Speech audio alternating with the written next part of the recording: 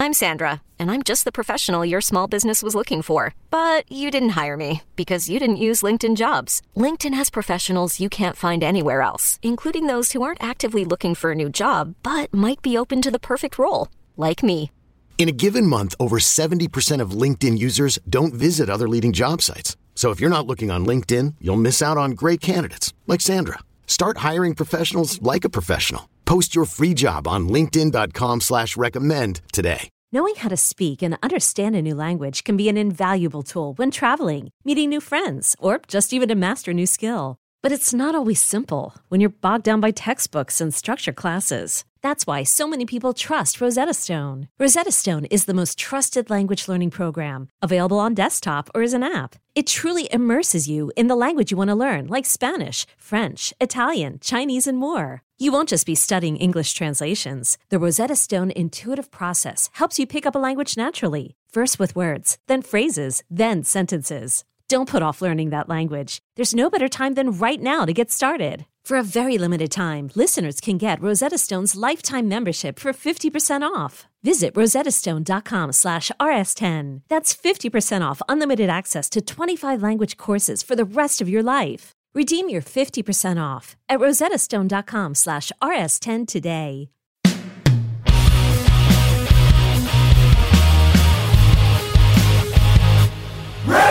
Hello, kids. This is Risk, the show where people tell true stories they never thought they'd dare to share. I'm Kevin Allison, and every Thursday we release these special episodes that we're calling Classic Risk Singles. Each of these episodes features just one story from our earlier years. If you're new to Risk, you should know that the podcast can be very uncensored. This week, a story that was first shared on the podcast in November of 2011 by Carrie Kenny Silver. Here's Carrie now with a story we call I Me Mime.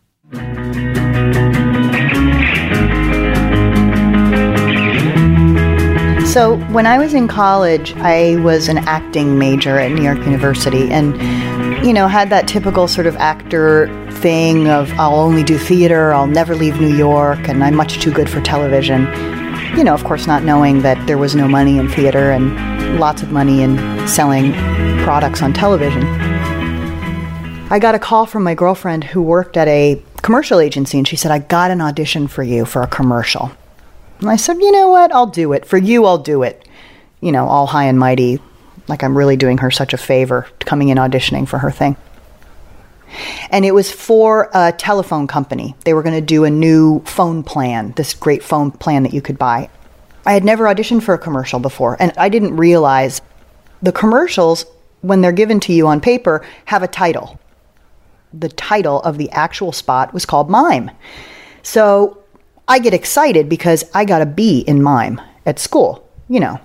Pretty impressive. So I thought, oh, well, I've got this. No problem.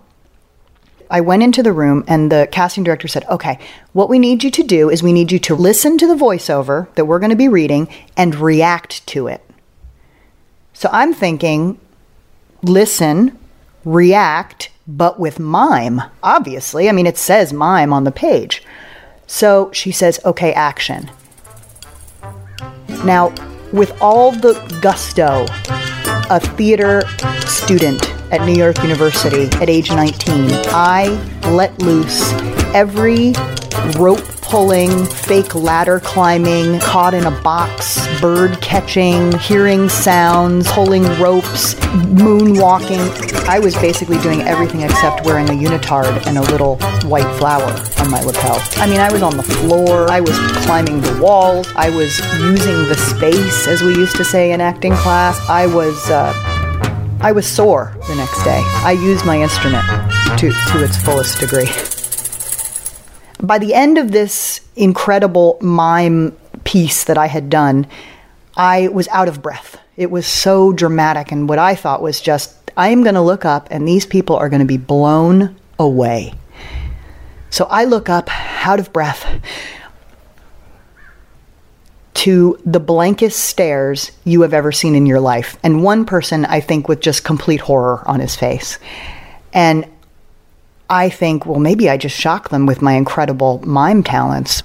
And I said, thank you. And they said, you can go now. And I left.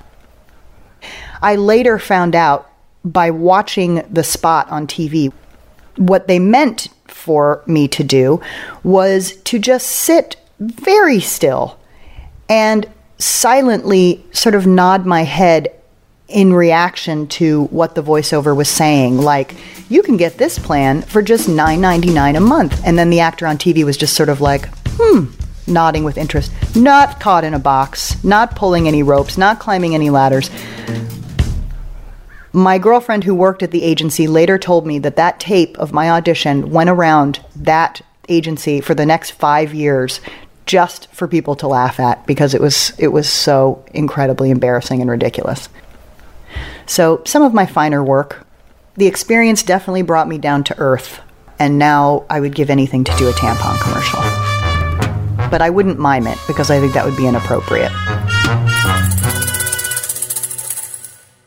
That is all for this week's Classic Risk Singles episode. Now, don't miss out on our regular full-length episodes. There's a brand new one every Tuesday. And everything you might want to know about us is at risk-show.com.